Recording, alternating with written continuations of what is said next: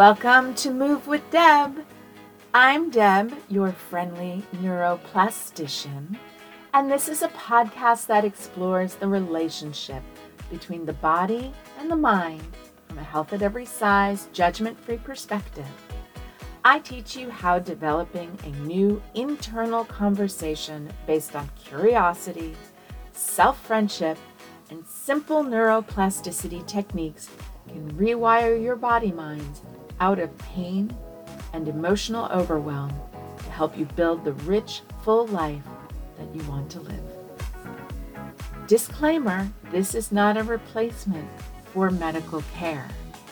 Hello and welcome to Move with Deb. This is episode number 30. What? So today's podcast it's like an appetizer of a much larger concept and piece of work that I am thinking about, working on, talking to people about. So it's in a kind of a raw, early stages place. So just go with me. I'm going to ask some questions that maybe you haven't thought of before. That's what I'm often trying to do, is help us crack open this world of perception of both our sensory experiences and the meaning that we make out of them to help us change our physiological experience. So this one is called like external threats and internal thoughts.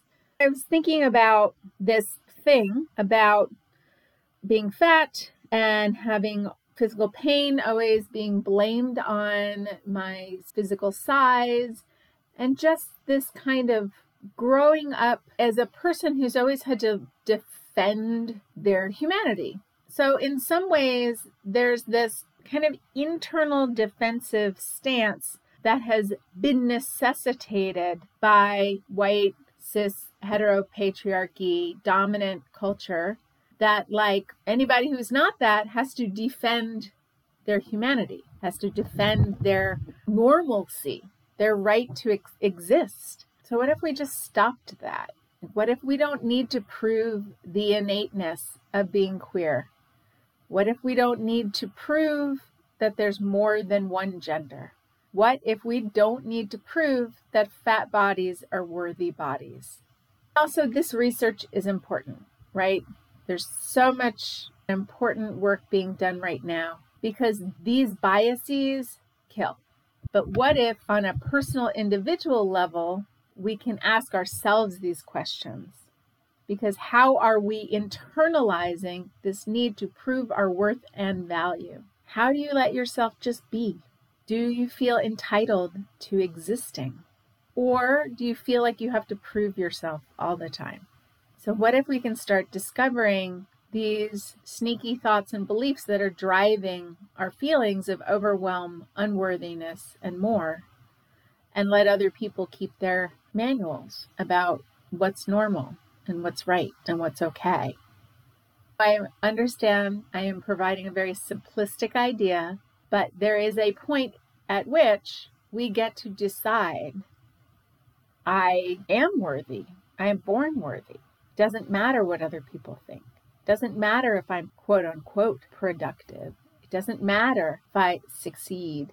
And it would be easier to say all of that, and we would feel the physiological benefits of not having to hustle to pay rent, not having to live in poverty, not having to deal with racial injustice. So I understand I am proposing a simplistic idea. But are you aware of the effects of other people's thoughts about your body on your thoughts and feelings about your body? In Lisa Feldman Barrett's book, How Emotions Are Made, she discusses the idea of categorization. It's the process by which the brain uses a concept to make sensory input meaningful. The constructed view of emotions claims that the brain creates experiences and perceptions from more basic ingredients. So in every waking moment, your brain uses past experience organized as concepts to guide your actions and give your sensations meaning. In my course, I talk a lot about the brain as a predictive organ and how we can change our perception of sensory experience. Meaning is not neutral.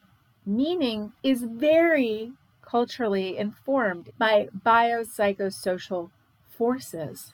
And so, of course, we live with other people's meanings inside of our bodies. So I have a few articles that I'm going to attach to the transcript. There's an article about how people's words and actions can actually shape your brain. There's the glossary from her book, How Emotions Are Made. And then there's an article about predictive coding and interoception, which I just think is interesting. And I talk about biology because it's important, because we all have a brain, we all have a body, and we all have a nervous system. And even though our experiences within the world is different, the brain and the body and the nervous system all operate relatively similarly. So once we understand why our body is doing something, we can also begin to decode it in a more neutral way, in a less personalized way, right? But also in a way that's dynamic. I want us to start thinking about our brains and bodies as dynamic beings, just like Lisa Feldman Barrett's work about the constructed view of emotion. These are not fixed states. So it's not like somebody with this kind of brain has this kind of experience, or this kind of person with this kind of trauma has this kind of experience. It's not identity-based. It's meaning-based. And when we collect as a group, we make meaning together. But I really want this part about the dynamism, is that a word? The dynamicness of our mind and body experience to be understood, because that's where the role of neuroplasticity comes in. Everybody's brains are also plastic. And so we can, through reinterpreting meaning, we can rewire the brain. With that said, today I had an online conversation with a friend, which was so helpful. She was honest with me and told me that my work sounds like what folks in pain and people in marginalized bodies hear a lot. Thoughts like, it's your fault, and it's in your head. And I just need to say emphatically, I don't believe that either of those things are true. And neither do any of my teachers or the clinicians I work with or any of the neuroplastic pain educators or therapists that I know of, that I follow, and that I listen to. They completely believe that you are feeling exactly what you are feeling. Dr. Sarno once said that TMS, which was his name for neuroplastic pain, hurt more than any kind of structural pain ever hurt.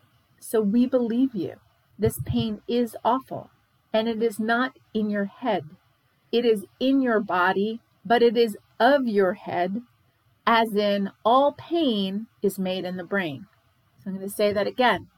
It is in your body, it is felt in your body, but it is of your head as all pain is. All pain is made in the brain. The brain decides everything we experience. It's our subconscious grandmaster. And it's not your fault, because a conditioned response is a subconscious protective occurrence. What neurons learn is neutral. There's no reason for why your brain has perpetuated this predictive coding of the brain. Is often we have a sensation or we heal from something, and the loop of evaluation, the prediction loop of the sensory experience, gets stuck in on mode, in danger mode, in watch out and organize your life around not feeling this mode. And that's why I also talk about emotions, because repression is repression from the brain's point of view. If we create a conditioned response to not feel something, when that sensation arises, whether it's your butt in a particular chair or a difficult memory, your brain will do what it needs to do to protect you. Even if that is turning the pain on high, even if that's turning up the volume on your sensory experience, on your unpleasant sensory experience. The brain is really good at what it does, keeping you alive. Allostasis. But it is not smart, as in being able to decide when to stop paying attention to an unpleasant sensation. You need to teach the brain that. And that's through education, awareness, emotional allowance, body-based tools like somatic tracking, trauma work. This is trauma work. This is nervous system work. This is teaching your brain what you decide is safe because you want to live with less or no pain.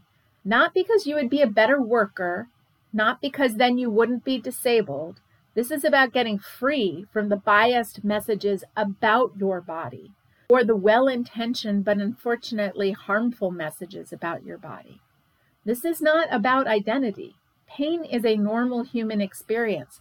We all feel, and we will all feel pain in our lives, physical and emotional pain. And persistent pain and many chronic conditions are stress illnesses, which are psychosocially driven. But anyone who has a brain and has a nervous system can also learn these tools, regardless of the stress and factors in their lives. I have clients who have been suffering for years in bed and get well. They define well for themselves, not to re-enter the workforce, but because everybody deserves to be free of chronic, persistent pain, just like everyone deserves food and shelter and health care. And I know that not everything is a mind-body illness, but a lot of chronic pain is a subconscious learned process that can be unlearned. We also need accessible spaces and wheelchair ramps and accommodations. This work isn't meant to take any of that away.